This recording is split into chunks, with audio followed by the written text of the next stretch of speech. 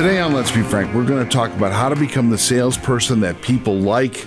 Let's face it, people like to hate salespeople. That's one of the things they like to talk about. Oh, I don't want to deal with that.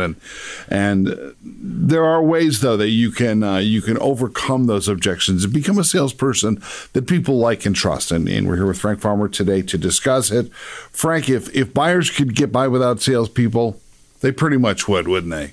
Absolutely. Absolutely. There's a phenomena going on right now with Amazon, in case you haven't noticed. Yeah. Okay. People are going out of business right and left, and Amazon doesn't have to deal with any salesperson. Nobody coming up to them saying, "Can I help you?" Mm-hmm. Okay. We all hate that statement. Yep. We don't like salesperson. Mm. So as a salesperson, it's an interesting question if you stop and just consider your role in sales. And sometimes just the awareness of what is my role makes us approach things a lot different. What happens as a salesperson when you put your emotions aside for a moment, sit back, just relax, take a deep breath, and honestly ask yourself the question, what role do I play with my customers? And don't move on. Take out a piece of paper. Do it right now. Stop this recording. Okay? And write down, what role do I play with my customers? And I'm going to guess that most salespeople are having difficulty writing right now, or those that are writing are full of ego and they really believe it's about them. Because when I talk to salespeople and I start coaching them and start goal setting and planning and helping them become literally millionaires, I ask them a question: what value do you bring to your customers?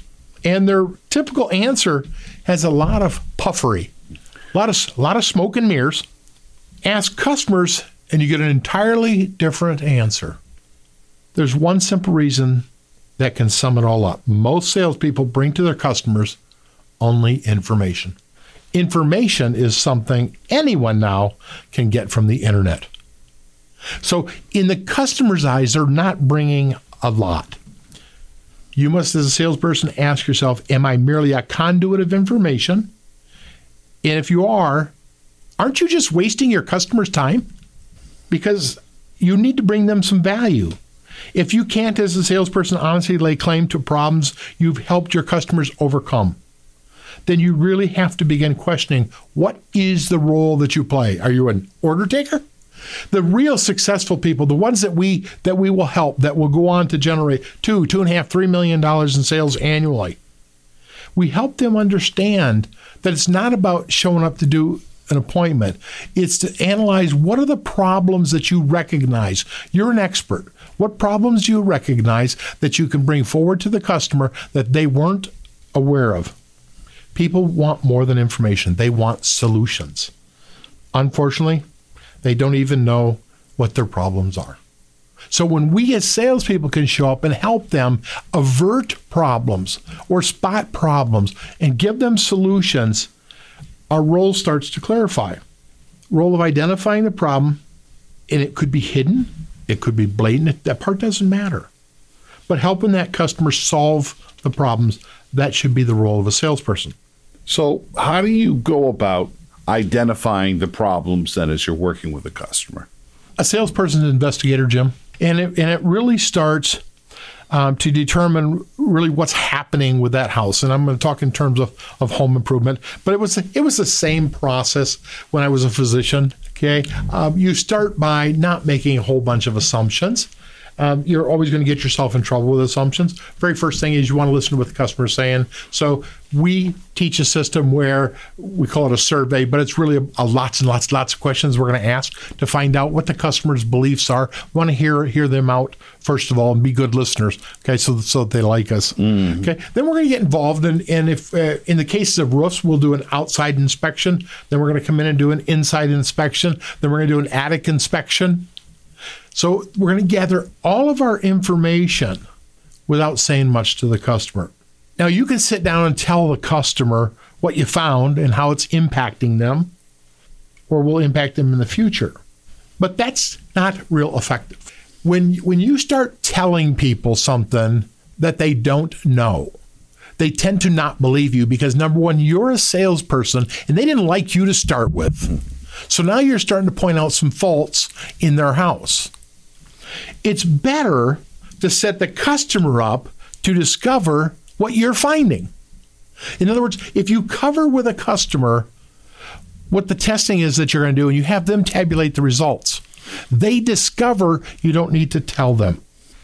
Set up systems where the customer is going to ask you more questions, not you tell them. Don't ask questions of the customer that you already have answers to or could easily find the answers. Those are the wrong type of questions. The kind of questions I want you to ask are those that you truly don't have the answers for. In other words, as a salesperson, let's say you're selling a product that solves ice dams. And you pull up to somebody's house and they've got ice dams and icicles all over the place. And you go inside and you talk to them about what they're looking for. And you say, so do you have ice dams? Well, it's obvious they had ice dams. You're there for that. You've seen them when you pulled up. So you just look really, really stupid. And I see people ask those questions when they're not really paying attention. In other words, if you're selling that type of product in the summertime and you didn't have any ice dams to look at, you know that you're there for ice dams. I would never ask the question, do you get ice dams? I'd ask, where do you get ice dams? Okay? So you want to ask the right questions that you don't have answers to. By asking those type of questions, you're helping move the buyer to viewing you differently. When you ask in-depth questions that they have to give in-depth answers to, it says, I care. When you clearly identify ways you've helped your customer achieve great outcomes, you're no longer the type of salesperson that buyers love to hate. In other words, if I came to your house, Jim, and I helped you understand some stuff and helped you discover, and you came to some different conclusions about the shape that your house was in, you'd be thanking me. If I come in and bashed your house about everything that was wrong, you'd be looking for a way to get me out the door. It's a different paradigm. It's a different skill set. It's a modern skill set for selling, and that's what we help people with. Every day, sales are made then on relationship, 20% on product, 80% on relationship.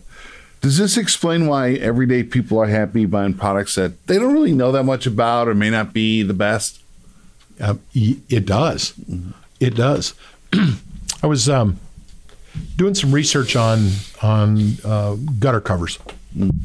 And when I started looking at the gutter covers that were on the market as I was writing a sales presentation, I seen that people were buying products based on the salesperson, but obviously could never, ever work on their house.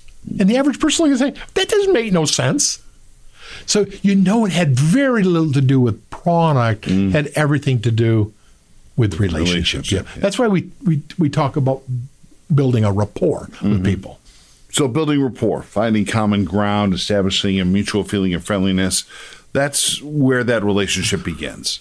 Exactly. So when we talk about building rapport, and it doesn't matter if we're doing it in business or we naturally do it in friendships or when we enter a conversation with people on the street. In building rapport, that conversation is helpful to both people, and that will build the rapport. You see, most salespeople are naturally enthusiastic. They're positive. They're outgoing people. That's why they're in the business. That doesn't mean that people naturally like you right off the bat. And there are ways that you can develop greater rapport with your customer and get them to like you. There's a systematic way to go about that, Jim. So, number one, be a chameleon. Jim, we've all had that experience where we've been introduced to somebody and that person starts talking to you and they're talking 3 times faster. They might be from New York or Boston, and they are just ripping it off. And we're here from the Midwest. And we're like, whoa, babe. and they're bothered by how slow we talk. Okay? Well, when we say be a chameleon, we talk about matching your customer's style. If your customer talks quickly and loudly, make an effort to match that amount of energy. Okay? Be a chameleon. Get down to business right away if they want to get down to business. But if they want small talk, have some small talk. Match what they want. Communicate how they want to communicate. In other words, many people don't communicate well with written word. They communicate through pictures. And it's easy to tell A person that's communicating through words will say things like, I hear what you're saying. A person who communicates through pictures will communicate that to you, and they'll say, I see what you're saying. And to a person that hasn't learned that, wow, that's right. That is what people say. Exactly. Now, there's nothing that's 100% perfect. 90% of the time, if you just listen to what people say to you, they're going to tell you how they want to communicate with you. But you're matching that energy. And tempo. Uh-huh. So instead of getting frustrated with that person from New York or Boston, I'm going to pick up the pace. And because remember what I said, they're getting frustrated with us. Yeah. So use what you've learned here and match that and become a chameleon to those people. And that begins to build trust, which continues to build rapport. Exactly. And we've talked in previous episodes about building trust through active listening, leaning into the conversation, direct eye contact, listening intently, build trust through the use of what we call echolalia. It's simply repeating back to somebody what they've just said. A customer says they've never had ice. You repeat and you say, never had ice? Like that. Mm-hmm. And then, well, yeah, for the most part, but we did have it, but it shows them that you're listening. Demonstrate that you're interested in their well-being. Beyond your own profit potential is really what you're after. In other words, they think you're there for the money. And let's be real, we are there to get a paycheck. But the reality is, we got to forget about that part. Mm-hmm. We've got to be there for that customer's benefit. And I believe we need to practice reciprocity. And when you treat people in a certain way, they tend to want to treat you in the same way. In other words, when I treat them with kindness and respect and listen and ask questions, they do the same way. So find ways to treat your customer with great respect and value. As you're going through this process, I'm sure you have to begin to tease out wants versus needs. What are the differences between those? Wants are more powerful than needs. I have salespeople who come to me and they say, I really want to sell roofs. And I say, why is that you want to sell roofs? Well, roofs is something people need. The product I sell now, they don't need it. And I just smile. Wants are very much more powerful than needs. It is the wants in our lives that create passion, creates dreams, creates emotion and energy within us. Needs are basic. They're more defined. They're very definitive. And are more likely to be a commodity type of sale than a want type of sale. A customer may have a leaky roof, so therefore needs a new roof. This customer may shop around for the least expensive options, look for basic roof options, and they see a roof as a commodity. They don't see it as anything more than a commodity. They're all the same, so I just want the least expensive one, save my money. Mm-hmm. They don't see a value to having something different. What if they want a cedar shake roof because of the charm and visual appeal of this roof? See, Jim, we don't ever know what people's intentions are and why they're buying. And I can remember a gal that contacted us for a roof. And she was up north in northern Michigan, and she had this cabin. And she had dreamed of having a red rustic shake roof on this cabin for years. She'd seen one 20, 30 years ago, she said, and she just thought how nice that would be on the cabin. Well, reality was that we helped her with that roof because she wanted that red roof on that cabin.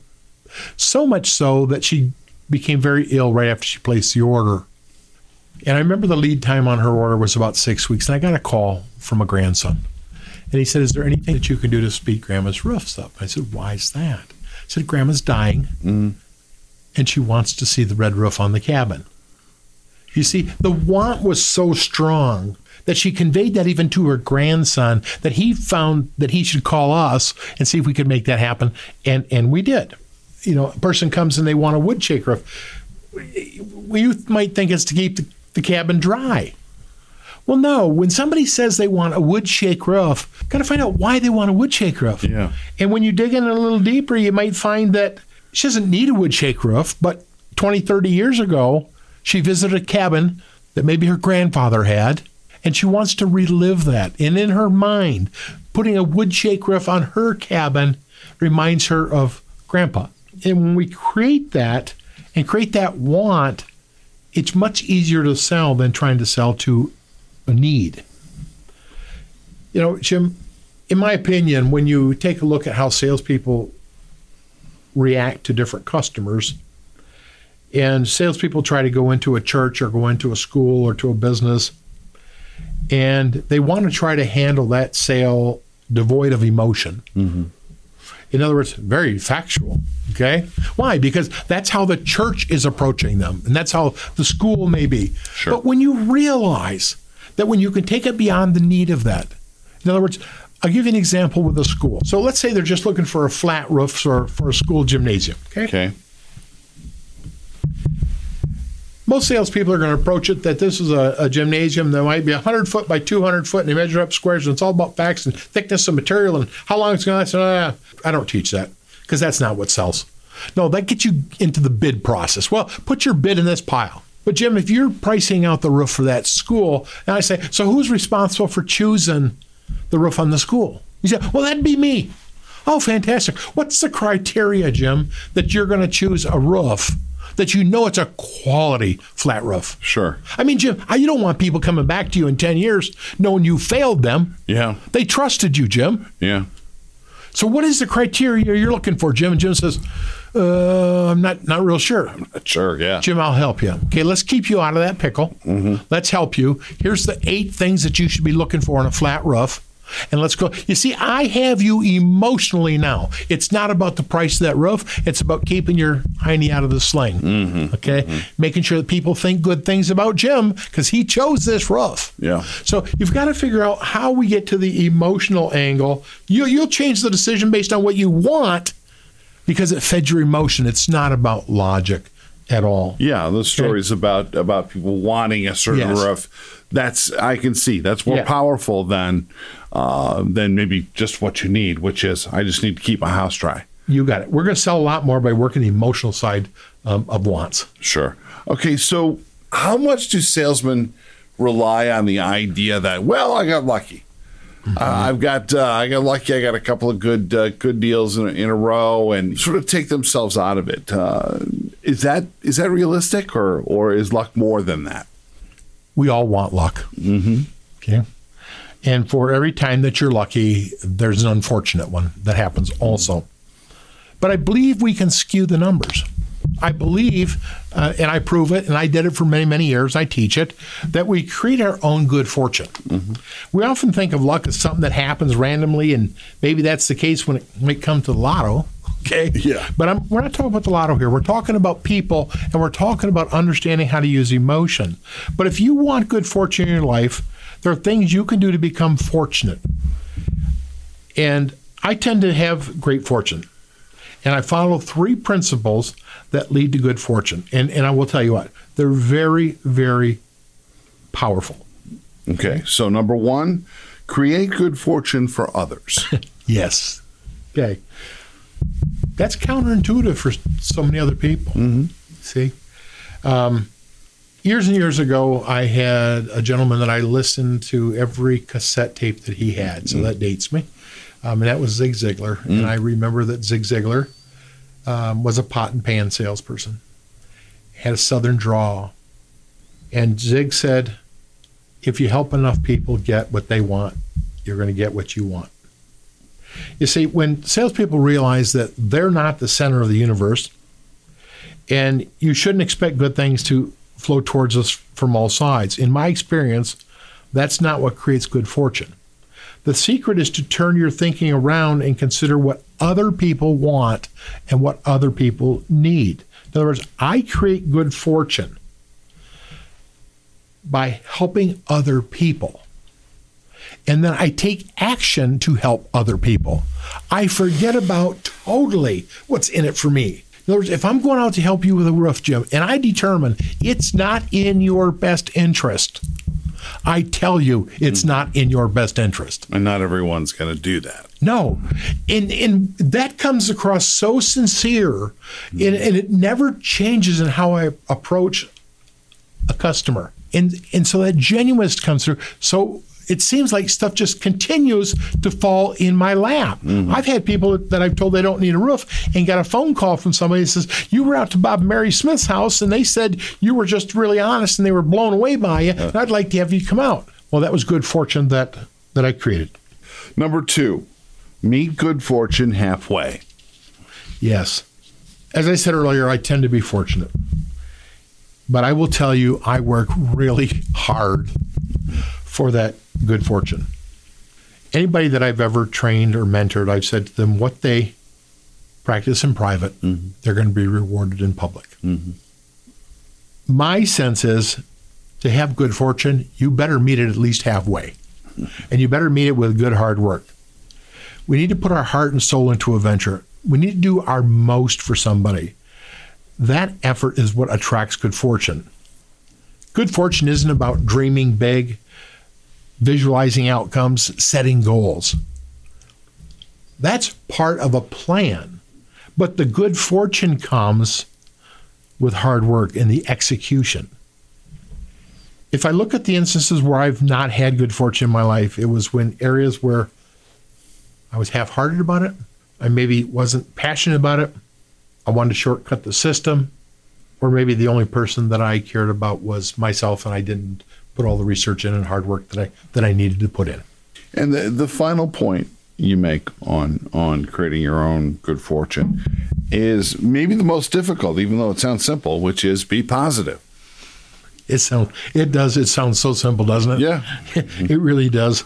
Good fortune comes to those who are positive. If you're a whiner, you may be keeping good fortune away from you.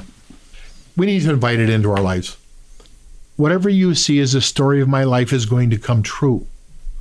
So if the stories about your life is that you always had the short straw, if the story of your life is always you had a problem, how you got screwed over, that's what's going to permeate, and it is going to shape the rest of your life. We take a look, so you say, well, Frank, bad stuff is going to happen occasionally. Yeah, it happens to all of us. It really does. Bad things do happen. But we can learn and grow from those bad things. They don't have to shape us as individuals. That doesn't have to be the baggage that we carry on our back or in our wheelbarrow of life. Sometimes it's hard to get rid of, and I understand that sometimes, it can be a very painful situation. I do understand those. But it's those times where that happens and you sit back and you say to yourself, okay, so what can I learn from this? So something bad happened. Was there something that I did that I can learn something from? Because if you don't learn anything from it, then that bad thing just was a bad thing. But if I can learn something from it, I move on. So not letting yourself be defined by a negative episode in your life sounds like that's part of where you want to go. Yes, it is. How many times have you met someone, Jim, and they want to tell you something bad that happened to them 2 or 3 years ago, and they say, I just can't shake it. It just keeps happening over and over and over again, or some version of that. It's sickening because it is easy to get rid of. The most important thing is, yes, they have to let go, and it starts with letting go of those negative stories. So many people carry those I'm going to call them grand personal stories of how they were wronged, how they were betrayed, how they had such bad luck, of what happened to them. Their house burned down 12 years ago. 12 years ago. Yeah. And they're still talking about it. Yeah. Those stories keep us trapped in the past and shut us down from good fortune because we can't recognize good fortune. There may have been somebody there that could have helped you with good fortune. And quite honestly, they got turned off by all the negative. So I'm going to say to somebody that's got these grand stories going on in their life, I'm going to ask a question. First, do you want to escape that? And everybody says yes. And the real question then is this: are you willing to give up your hard luck story? Are you willing to give the story that you tell at every party, that every time you meet somebody you've got to tell? Are you willing to give that up? If the answer is no, you're going nowhere. If the answer is yes, then you need to move on. You see, I do understand that that's an easy story. People give you sympathy. But what you need to understand is they're not really giving you sympathy. They're just listeners. So can you live without the story? Can you never mention it again? you need to give it up. Whenever you notice that your mind is consumed by them, when you become aware that you're retelling it over and over in others, say firmly to yourself, I got to let that story go and focus on something else. Even if your brain starts that story, stop it and back out. So it's your conviction that if you follow these principles, you will attract good fortune in your life. Yes. And not only that, if we live according to these principles, we create happiness for ourselves and for others. You see, luck is preparation meeting opportunity. Luck is preparation meeting opportunity. So if we don't spend our time preparing, we spend our time in the past telling stories, we're not prepared, so we never can pick up the opportunity. It's really that simple. So put the past in the past and let the future open up. Absolutely. Fantastic.